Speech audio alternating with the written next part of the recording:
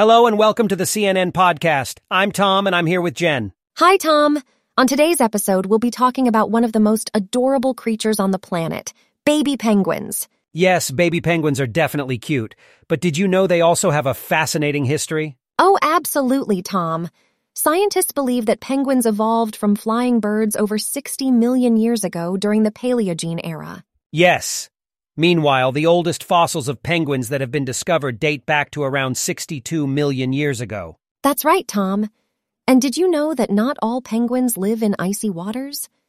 According to a study published in the journal Biology Letters, researchers found the oldest known penguin fossils in New Zealand. Wow, that's a really huge discovery. Absolutely. Apart from their history, baby penguins have some really interesting facts about them. Do you have one for us, Jen? Yes. Did you know that baby penguins are born without any feathers? Really? I didn't know that. Yeah. Baby penguins are born with a layer of down feathers, which they molt and replace with waterproof feathers over time. And here's another one. According to a study in the journal Frontiers in Zoology, baby penguins huddle together to survive in extreme temperatures. By huddling together, they can protect themselves from the harsh cold. That's really amazing. I've seen photos of these huddles and they just look so adorable. Absolutely. But despite all of these adorable facts, baby penguins are facing a lot of challenges in the wild. That's right, Jen.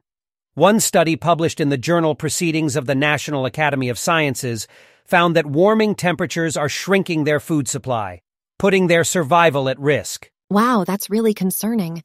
But there are organizations that are working to protect penguin habitats and their food sources.